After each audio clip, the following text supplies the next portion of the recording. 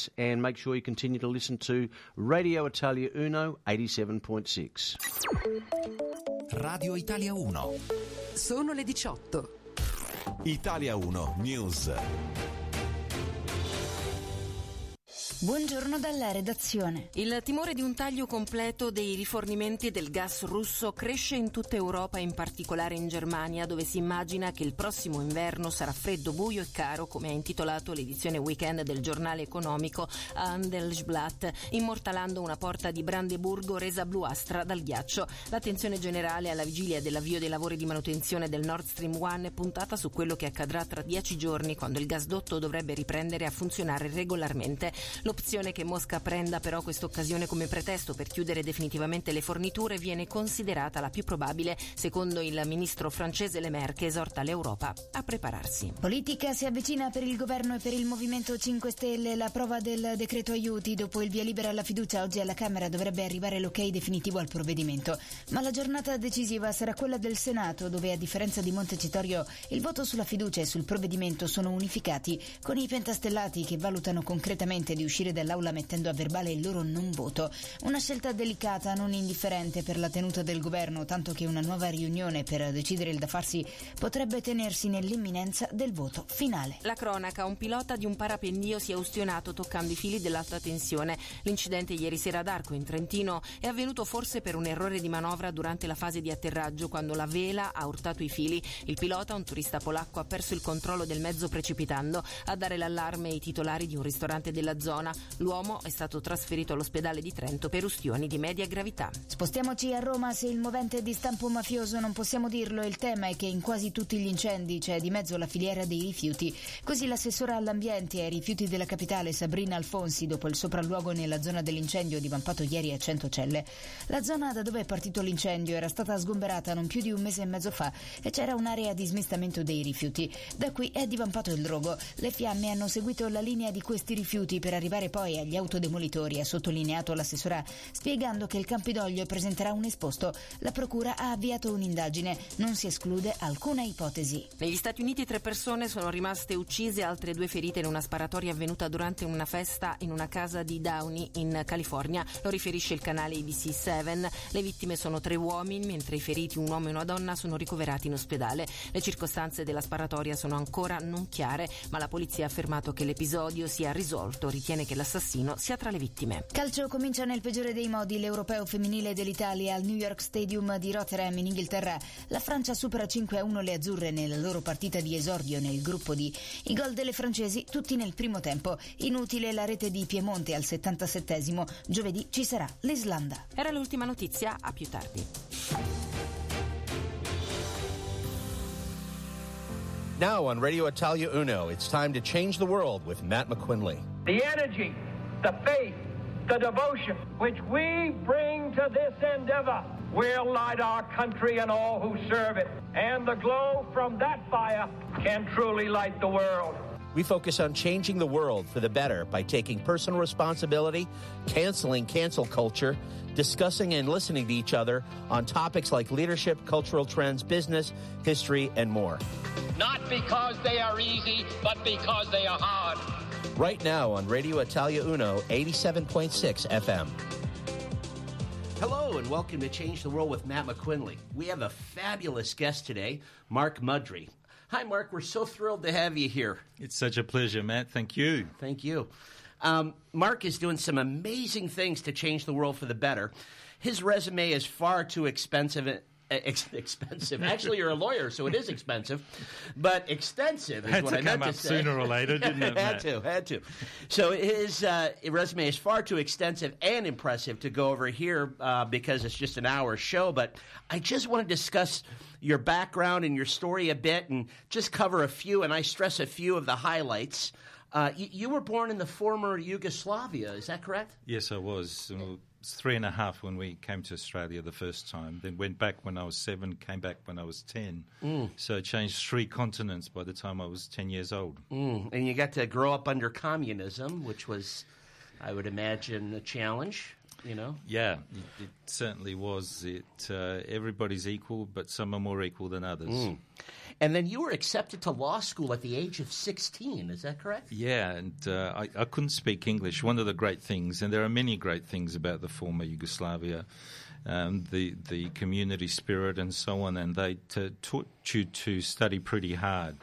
So I couldn't speak English when we came back the second time, so I learnt it from Matlock Police and from Sesame Street. But and I'd study very hard in a very, very tough school, more known for armed robbers and others, but somehow they all left school at the age of 15, and I did some serious study, and at 16 found myself in Adelaide Law School.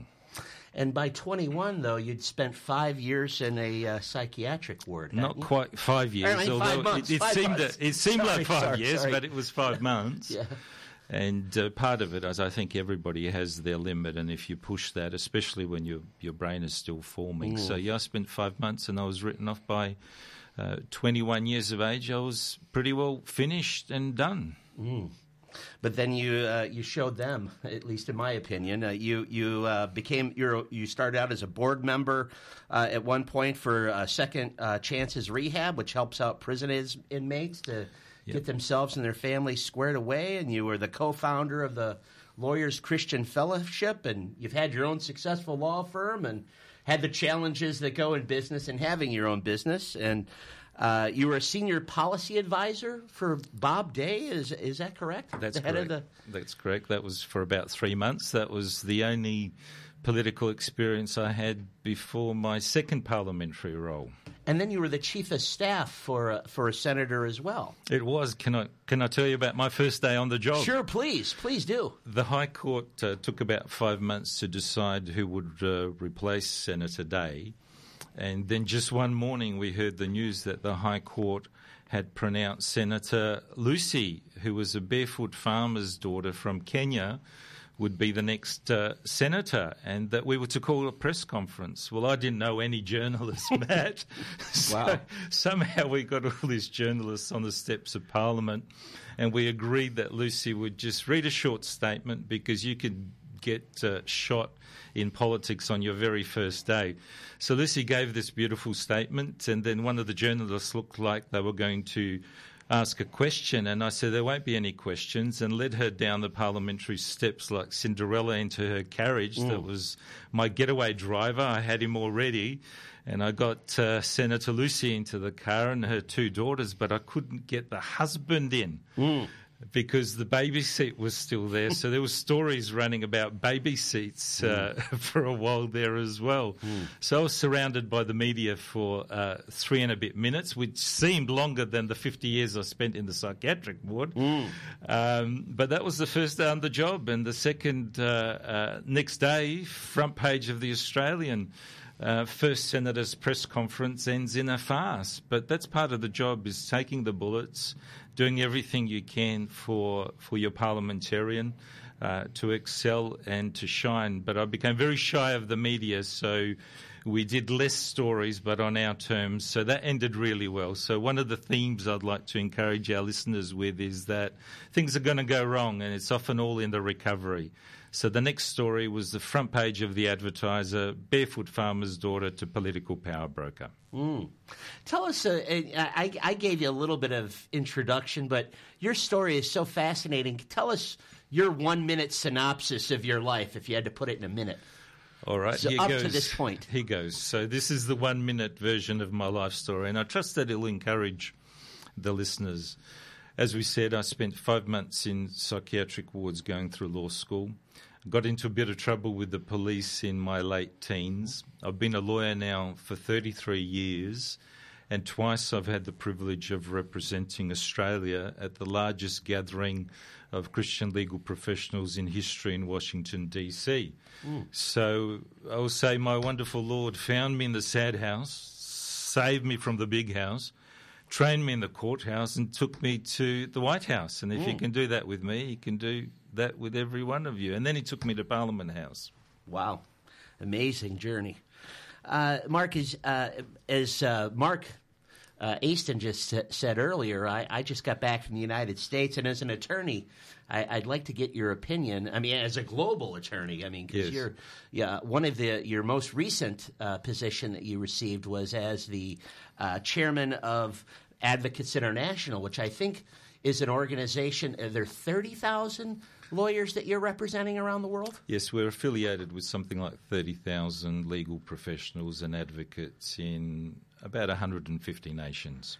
I wanted to get your opinion on the U.S. Supreme Court's recent overturning of Roe versus Wade and Planned Parenthood versus Casey, which solidified for us in the United States the right to abortion with literally no restrictions. I mean, and a lot of people are very upset about that. I mean, they're feeling like it's that opportunity's been taken away from them, and the government's telling women what to do with their bodies and so on. But from another perspective, and from my perspective, and maybe I shouldn't have said that, but legally, and I'm not an expert, so I can speak freely, okay? But the Constitution does say that no right, that if the right is not explicitly put in the Constitution, it goes to the states. So it seems to me that, by this getting kicked back to the states, there's 50 opportunities for the people to come up with the solution, to this thorny question. And also, there's more freedom, because instead of 9 people making a judgment from on high what people should do or a woman should do, they're closer to their own there's 330 million people making that decision in 50 different places. So it seems like there's a lot more freedom to me than less. And the laws in the United States were much closer to North Korea and China than they are to Europe and South America and Africa, as far as that particular issue goes. Well, gee, Matt, you've really put me in now, haven't you? Well, you don't have to answer any questions. No, I do. There's several very important themes that you'd raised, and I'd like to begin with the fact that in Australia, it's undisputed that something like between 1 in 3 and 1 in 4 women will have an abortion statistically in their lifetime. So this is something just so heartbreaking, and we need a tremendous amount of sensitivity and understanding whenever we talk about this issue, which is why we've done a lot of work about what can be done to, for example, develop adoption. In Australia, we have something like 80 to 100,000 abortions a year, and we only have about 330 adoptions nationally. And in South Australia, sometimes we have 0 or 2, and we have so many precious couples on IVF. So I think that a lot of work can be done in terms of true informed consent and true options, and that this is an issue that is so heartbreaking on so many fronts. But from a pure legal point of view, you're right that democracy shouldn't be 9 people deciding for everybody, although ultimately sometimes that does happen. Roe v. Wade, the impact of it is that the decision on when abortions are lawful is gone back to the states, so everybody has the opportunity to lobby, to look at the best medical evidence on all of these issues, and how can we as a society really love them both, the mother and the child, and what would that look like? And so the hard right and the hard left have often hijacked the agenda, and people are just too scared to say anything about this issue, which means that that we are not looking after the vulnerable women who find themselves in the situation and the little ones. Yeah, it's just such a tough issue. I mean, I think anybody that can say this is black and white, I mean, either they're a person of really strong character or they just haven't thought about it enough. I mean, there's so many different ways. There's so many, it's just not black and white. You're right, Matt. And we're often influenced by our own experiences, by seeing those close to us that have gone through these things, and that can shape our opinion. But this really is an opportunity to begin a dialogue and work in the middle, where people would agree that 100,000 abortions in Australia is way too many. So what can be done about it? And if we're a true choice society, let it be an informed choice. Let all the medical evidence and let There be screening for coercion and all of these things. But we need a new way of thinking and to change the narrative. And certainly what happens in America does impact the world. Mm. Well, I tell you, just from my personal experience, I looked into adoption because I got a little bit old. Was pretty old in the long in the tooth, as they say, when I had our first child, and I was shocked to find out that the year that I was basically told by the government official that I talked to that it was very, very difficult and highly unlikely, and they only did 2 that year in all of South Australia, and I don't have a criminal background or anything like that, so I think I'm just as qualified as the next guy to be a parent, and I was just amazed at that when you hear the things in the news about this child's being abused over here and all these unwanted foster children and all, and only 2. Yeah. It just seems like we could be doing so much better. There's these people that want to have children so badly and can't, and all these children that are just, it's amazing. You're right, Matt, and in addition to that, international child adoption is almost impossible now as well. It used to take 5 years and $50,000 to adopt one child out of Africa, and even that was stopped. And even Hugh Jackman's wife, Deborah Lee Furness, they couldn't adopt in Australia, and it's just heartbreaking. So I am convinced that a lot of good can be done in this area with people of goodwill.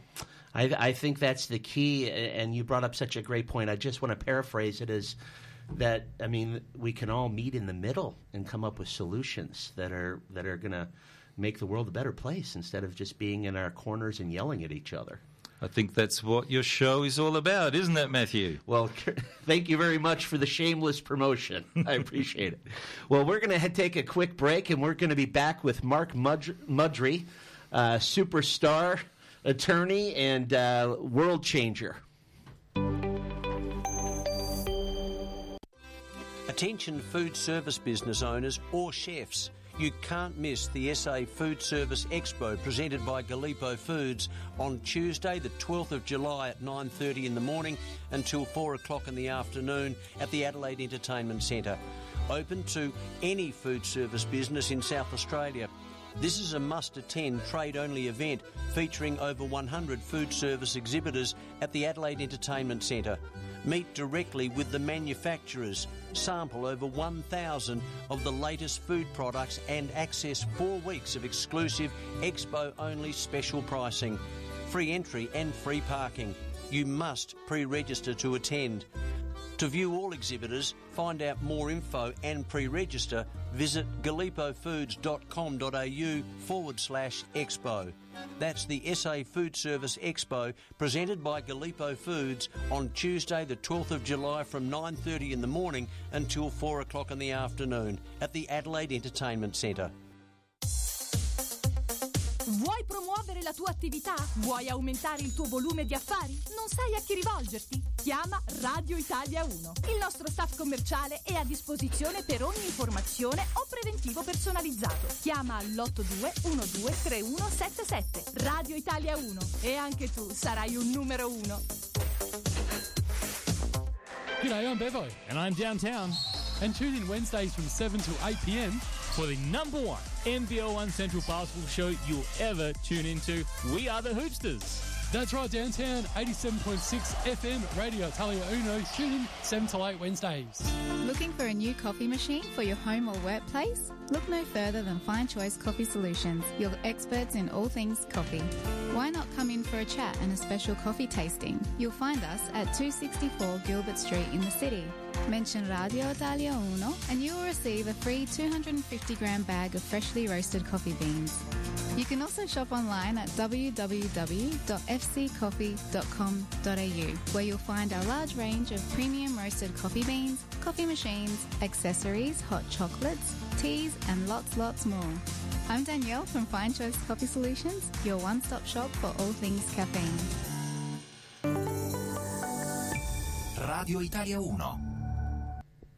Hello, welcome back to Change the World with Mac McQuinley. We're here with Mark Mudry, chairman of Advocates International. In the break, we were talking a little bit about how you pulled yourself up from your bootstraps, I guess, for lack of a better term, when you had the challenges there and you were in the psychiatric hospital. Can you talk a little bit about that? Yeah, there's a part that I didn't mention there, Matt, that I'm convinced that it was God's unconditional love through my wife that healed me, because I just didn't want any relationships. I was doing an overload at uni and driving taxis and just wanted to finish my law degree to help people. And the last thing I wanted was a girlfriend. Mm-hmm. But anyway, I rang up to get some guitar lessons, and this beautiful English voice was on the other side. And it was, for me, it was love at first sound. I don't know if that sounds too corny, but that's what happened. But then I thought, I've been told I'll be in and out of hospital for the rest of my life, and it's not fair. And I told her about it, and even took her to the hospital to meet my friends who were still in there, and it didn't seem to make a difference to her. And I think that was really, for me, a glimpse of God's unconditional love through this woman who would accept me when I had very little to offer, very little at all. Mm. Well, that's so key. That's so key, is having just one person in your corner. I was reading a book, a Pulitzer Prize winning book the other day that was written about Abraham Lincoln that Carl Sandburg wrote, and it was just amazing that at every point in his life, he was a manic depressive. I think that's what you were diagnosed with, wasn't it? Yeah, they changed it later to an adjustment. And it's amazing. It's like it was almost preordained at every point in his life when he needed somebody to pick him up. Someone was there. And just imagine what the world would be like if he hadn't, been our president in the United States and won the Civil War and freed the slaves and so on and so forth. So, that's thank you for sharing that. That's really, really powerful stuff. And I would say that it was in the psychiatric ward that I learnt the beauty and worth of every soul and the potential of every human being. Mm. That as black as things seem to be, and so many have gone through this, through COVID, there is hope, and sometimes it's just one little strand left, or that one friend that still cares for you that can make all of the difference. So my plea and my prayer for the listeners is that something that's said tonight will give you a sense of hope and encouragement that things can turn around incredibly. Mm. Well, you're a walking motivational story. I mean, if you think about it, I know that this is probably embarrassing you. I'm sorry, I shouldn't have said that, but from that situation to being the fella that is in charge. Well, I say in charge, but he's leading 30,000 high-powered lawyers from around the world. To make an effective change in multiple countries around the world is just phenomenal. I think the two go hand in hand, Matt. Abraham Lincoln suffered so many setbacks, so many disappointments, and I think that one of the phrases attributed to him was charity towards all, malice towards none. Absolutely. And in my life, it's actually that empathy, being able to understand people. And even after all of the things that I was able to do, I couldn't get a job for 5 months when Senator Lucy wasn't re-elected. But, I'm glad for that, because how could I possibly understand somebody who can't fill their petrol tank or who can't meet their mortgage payments unless I had a more recent experience of that? So, in fact, I'd say some of the most important things that I've learned have been through those difficulties and misunderstandings, and our house being threatened to be lost, and so many of those things that gives you a bond and a connection that people just resonate with. And Matt, you're very much like that. People meet you and they just feel instantly safe and comfortable, and they share their heart with you. Thank you. But I'm no Mark Mudry. Okay. But you've had a lot of ups and downs. I mean, it's not like it was smooth sailing once you got that law degree. You've had, when Senator Day, left, I guess you would have been unemployed there. Yeah. I mean, you had some challenges in the legal firm that you worked in for a while. Yeah. And yeah, that's speak a little noteworthy. Bit about, whatever you can feel comfortable sharing, please do on that, because it's I don't want to put you too much on the spot here, but that's okay. So I was managing partner of a 100-year-old law firm and discovered that an employee was defrauding the trust account. And what that meant was that we personally got sued for his fraud. So this is also another great advantage in knowing that even as a lawyer, you can go through horrendous things through the legal system. And so we got sued for anything in the vicinity of $15 million for somebody else's fraud. But at the end of about 9 years, the clients got their money back plus costs, and the partners are still friends, and all of our marriages were intact, and none of us went bankrupt.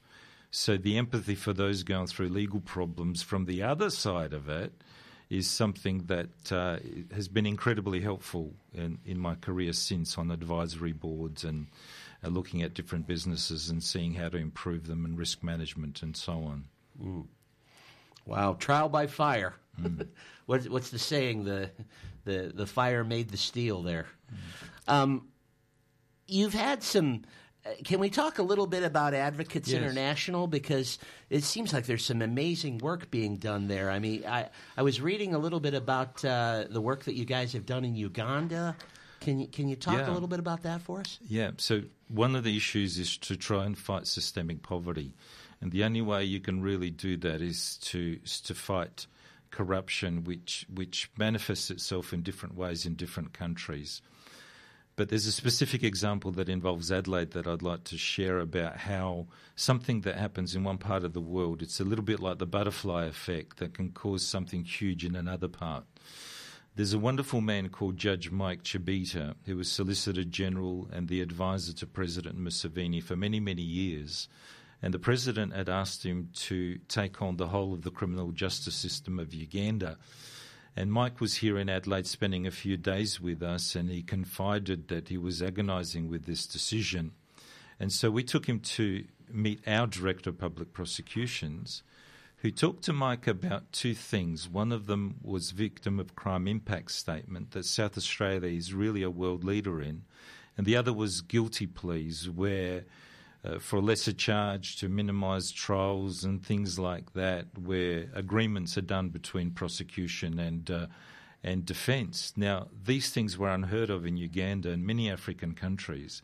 So Mike got a small UN grant and began implementing victim of crime impact statements and guilty pleas. Now, this meant that the jails were starting to get emptied out a little bit more. And for the first time in history, the victims got a say. And then Mike talked to other directors of public prosecutions across Africa.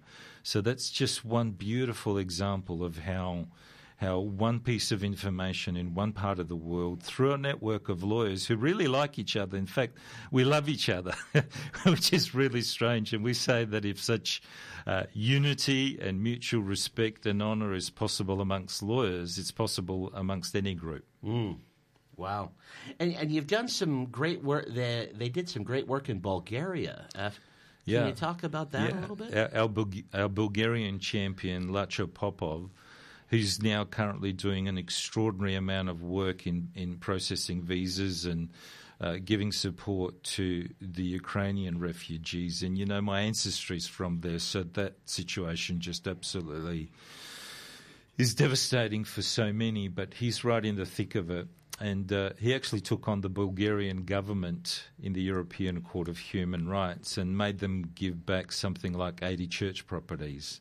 So these are absolute champions right around the world. Our Singapore leader, he's the president who just finished his second term as president of the Singapore Law Society, but he also does an enormous amount to fight human trafficking and to care for the poor. And he's a real hero who's also managing partner of the largest law firm. So these are people of incredible intellect, but more than that, they're people of humility and compassion that have just been quietly changing the world.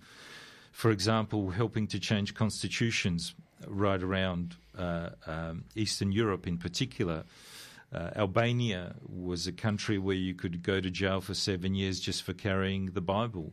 And they assisted, always from a servant position of justice with compassion, how can we serve you? And they were even able to get some robes from a choir in America for the judges, because the judges didn't have robes, and this just helped in the sense of dignity and the great work that the judges do.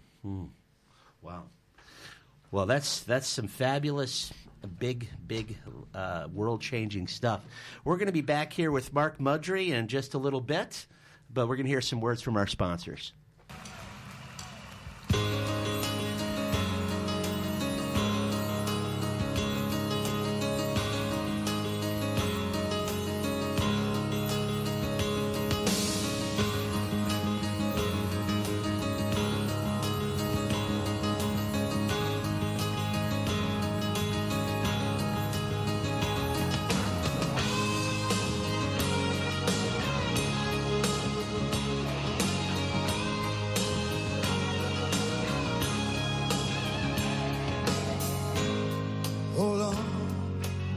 I'll be back for you, it won't be long. But for now, there's something else that's calling me. So take me down the lonesome road, point me east and let me go. This suitcase weighs me down with memories. I just wanna be the one you run to. I wanna be the one you come to. I just wanna be there with someone when the night comes. Let's put all my cares behind us and go where they'll never find us. I just wanna be there beside you when the night comes. When the night comes.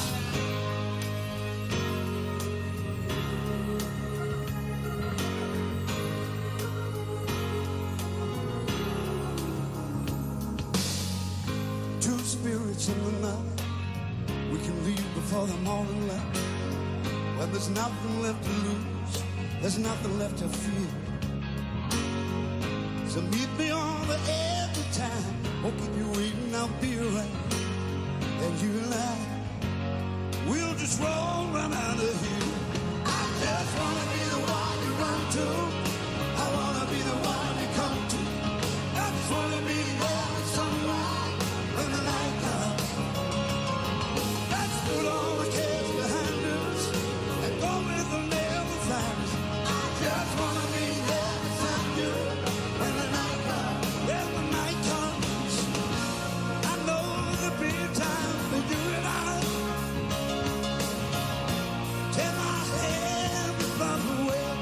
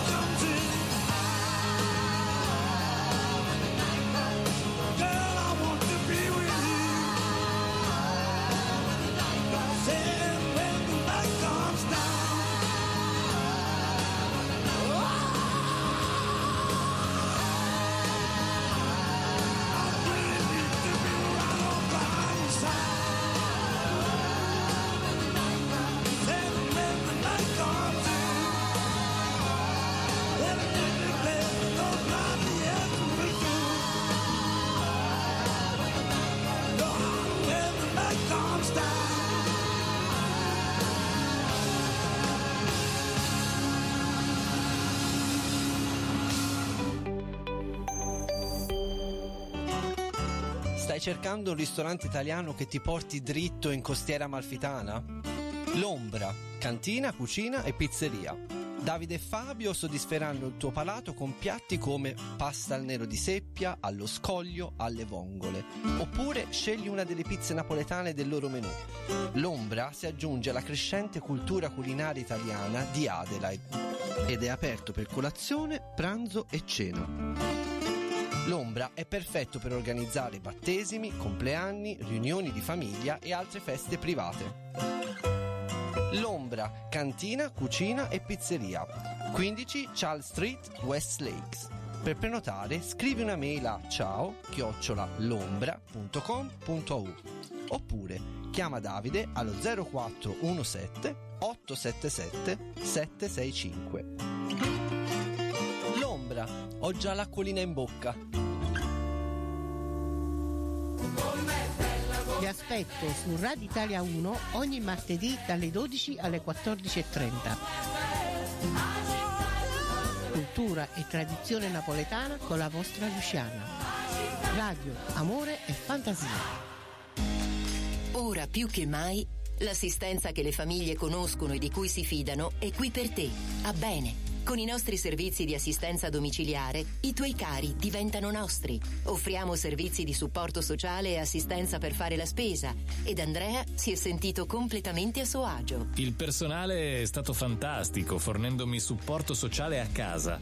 Bene, fornisce servizi per mantenere uno stile di vita attivo e di benessere, assistenza domiciliare o residenziale agli anziani, con rispetto e calore. Con Bene, sei in famiglia. Chiamaci all'81 31 2000 o visitaci su bene.org.au. Radio Italia 1. Welcome back to Change the World with Matt McQuinley. We're here with Mark Mudry. And in the last session, we were talking a little bit about the work that Advocates International is doing. And there are some, you're leading 30,000 lawyers around the globe to change the world in so many countries. I've just been amazed by some of the star power you even have in the organization. I mean, you have people that have written constitutions for countries, and Ken Starr is in your organization, who, for those of you that don't know, is the Solicitor General of the United States, which makes him, I think, the fourth high person in the Justice Department. Can you talk a little bit about some of the other high-powered ways that Advocates International is making a difference?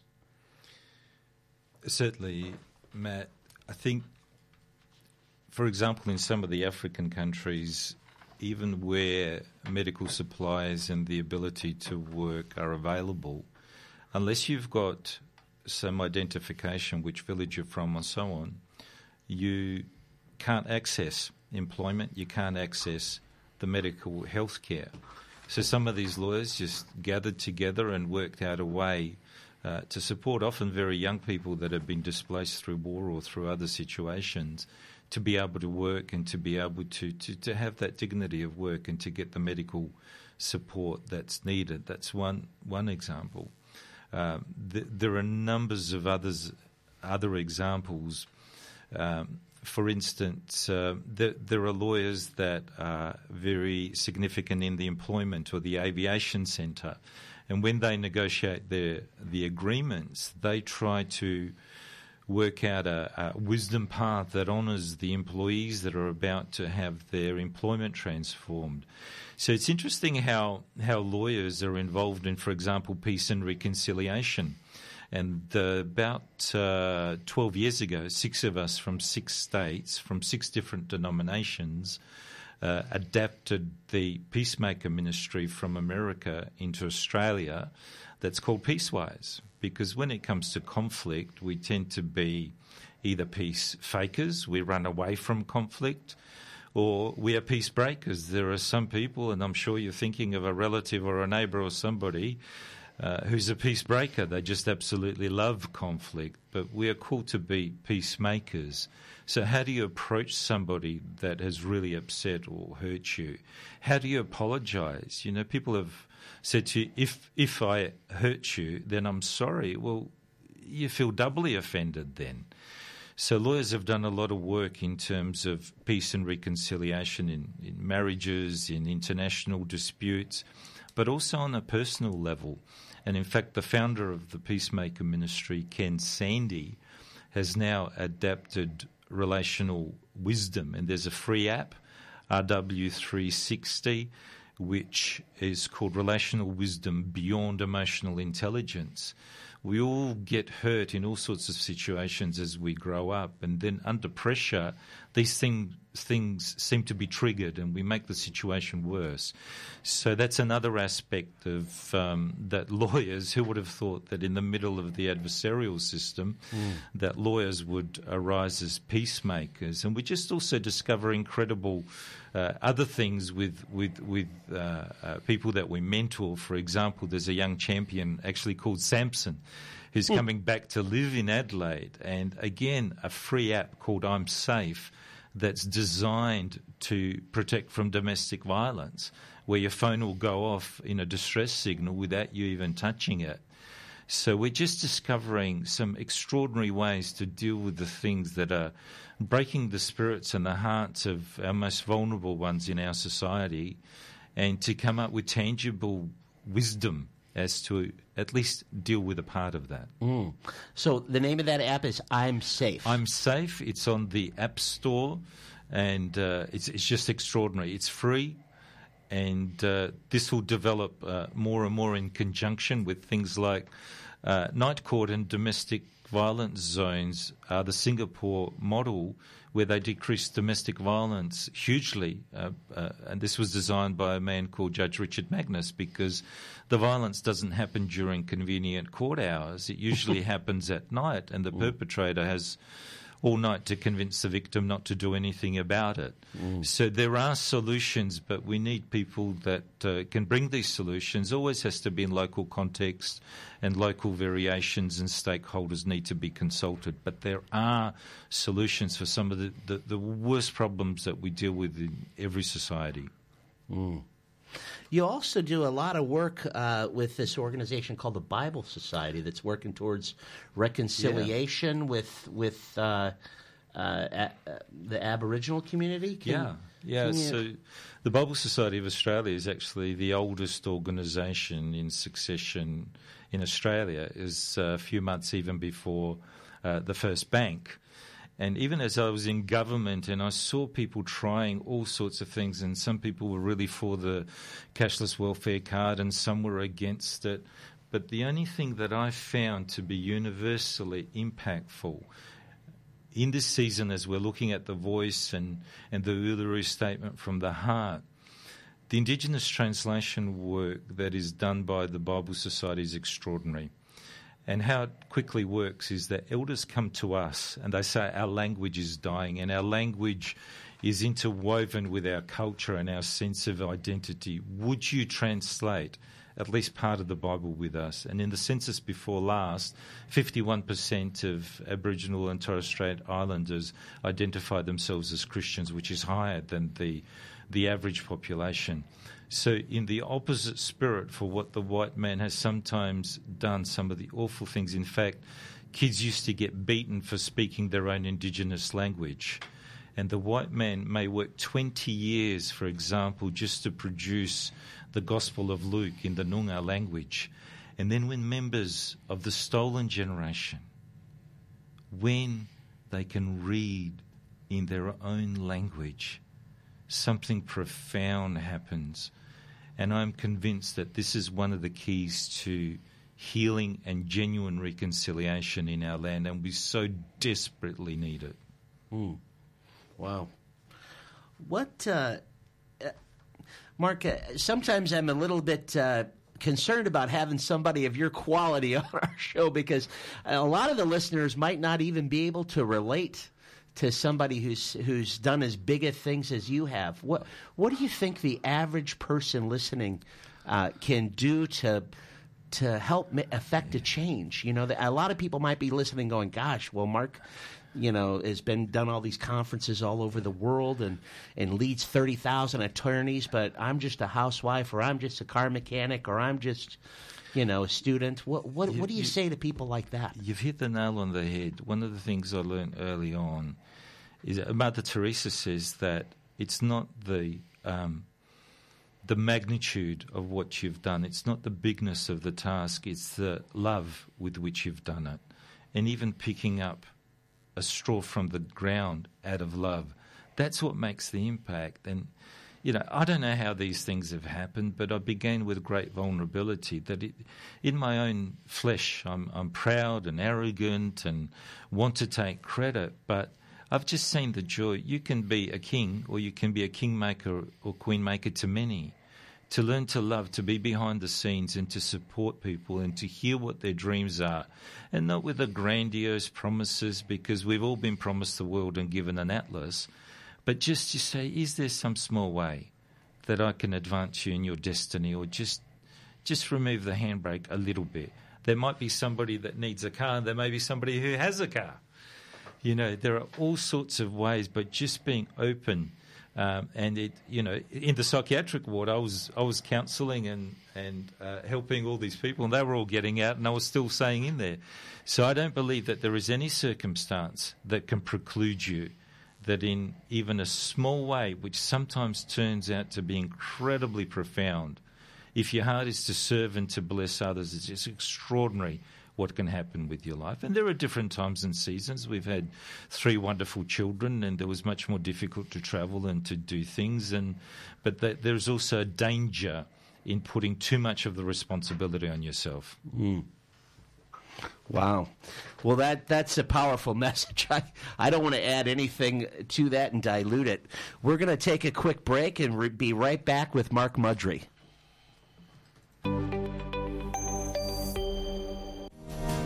Our independence is everything. Brazier Mobility has been creating independence for people for over 30 years. Brazier Mobility specialises in tailored vehicle solutions to keep you active, ensuring your vehicle modification suits your needs, offering you unlimited freedom. Brazier Mobility boasts a team of highly skilled technicians working in a state-of-the-art facility located here in South Australia. No compromises are made when it comes to client satisfaction. Call them for a friendly chat on 1800-BRAZIER or visit their website braziermobility.com.au. Brazier Mobility, creating independence. 2 ore con Antonio Dottore, programma di attualità, approfondimento, interviste di politica, economia, scienze, arte, ogni venerdì dalle 15 alle 17.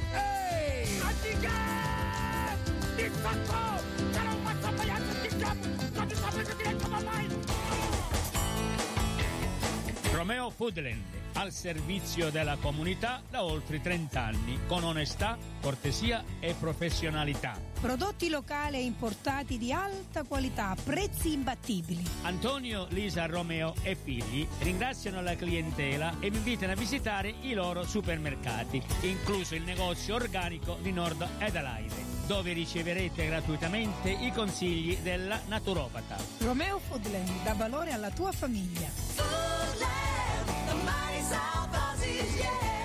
This week's specials are San Marino pepper or plain mortadella, $9.99 a kilo. Fresh Italian-style pork, hot or mild sausages, $9.99 a kilo. 4 litres Coppa d'Oro vegetable oil in the tin, $14.99 each. 500-gram Romanella specialty pasta range, $3.49. Crostoli King Nonna's biscuits, $3.99 each. These specials available at Romeo stores, Croydon, Rosewater, Kilkenny, Campbelltown, Salisbury East, McGill, Ross Trevor, Athelston, Lockleys, Mawson Lakes and Port Adelaide. Radio Italia 1. We're back with Change the World with Matt McQuinley. Mark, we're running a little bit short on time. Time has just flown by. But in the small amount of time that we have left, what would you like our listeners to carry away from our time today? In one word, it would be hope. And I remember sitting in the Prime Minister's office and recalling the time that I was detained in a psychiatric ward. And just put those two pictures together, how can that be? It was hope. And there's a famous picture of hope, and it's a woman sitting on a brown, barren earth, and she's got very drab clothes, and she's got a blindfold on her, and she's got a harp with only one string. And you look at this picture and say, how can that be hope? It should be called desperation or hopelessness. But if you look at it carefully, she's playing that one string. And all of us either have, are, or will be in a situation that it seems almost utterly hopeless. And there's sometimes that just one little string left, one thing that we can do, one friend that we can call, one person that we can bless, and then the picture can change into that becoming a full harp, and then colour and life and beauty can come, and there's always at least one thing worth fighting for, one avenue of hope. So if a barefoot farmer's daughter from Kenya can become a federal senator, if somebody can be plucked out of a psychiatric ward to serve internationally, then there is hope for you, our beloved listener, either for you or for somebody around you. And we need to be more collective as a community to see hope, faith, and love in action. Wow. Powerful, powerful words. Is there anything that any of the listeners can do to support the organizations you're working in right now? Yes, I'd mentioned the Bible Society. Before I started working for them, I thought they gave away Bibles, and some people love that, some people don't mind. But I had no idea that they lift women out of poverty in Pakistan by teaching literacy. I had no idea that they do trauma counselling in Slovenia, fighting domestic violence in Fiji. In fact, all of the social justice issues, helping kids with cancer in Nicaragua, in the hospitals there, and making an enormous difference to families. So I had no appreciation of the breadth of the work that the Bible Society of Australia does. So if you go on their website and you see a project in the Ukraine now, they're giving food and medical supplies, and people are risking their lives to go into some of the toughest parts. So have a look at the website, biblesociety.org.au, and see if there is something that resonates with you. And because we're also a global organisation, we're able to ensure that the funds get where they're supposed to. And that's not often always the case in terms of some of the work that we do around the world. And advocatesinternational.org is the other organisation. You can have a look at the website and some of the things that they do. And we'll be meeting in Cambridge in September, where I'll be chairing my second meeting. And just even as I sit down, you say you feel that way about me, Matt. Well, that's how I feel about you, and that's how I feel about these people that are going to be assembled as we sit down and we try to work out ways to truly make a better society, not from imposition, not through legislation, but through servanthood and doing justice with compassion. Wow. Well, Mark, thank you so much for being here with us today. We really appreciate it, and I personally feel blessed to have you on the show. And thank you again to Mark Aston for paneling for us. And thank you very much to all of our audience for listening. As always, I'll leave you with a brief inspirational message. Ever feel unappreciated? Ever feel you're being blamed for things that aren't your fault? Ever feel discouraged because you don't feel like you're getting the credit you deserve? I want to talk about this fella. His father was a blacksmith. Both parents died before he was 9 years old.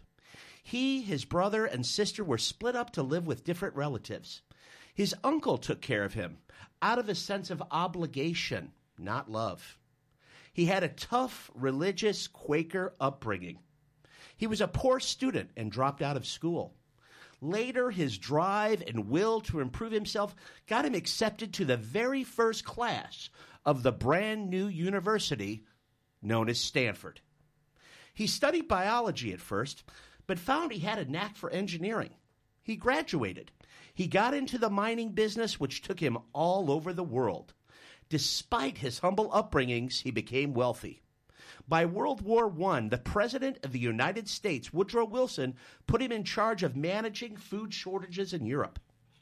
Up until that point, it was not uncommon for as much as a third of the population of a war zone to die of hunger. Not the case under his leadership. Millions were saved. Streets were named for him in Belgium. In Finland, his name actually became a verb, meaning to help.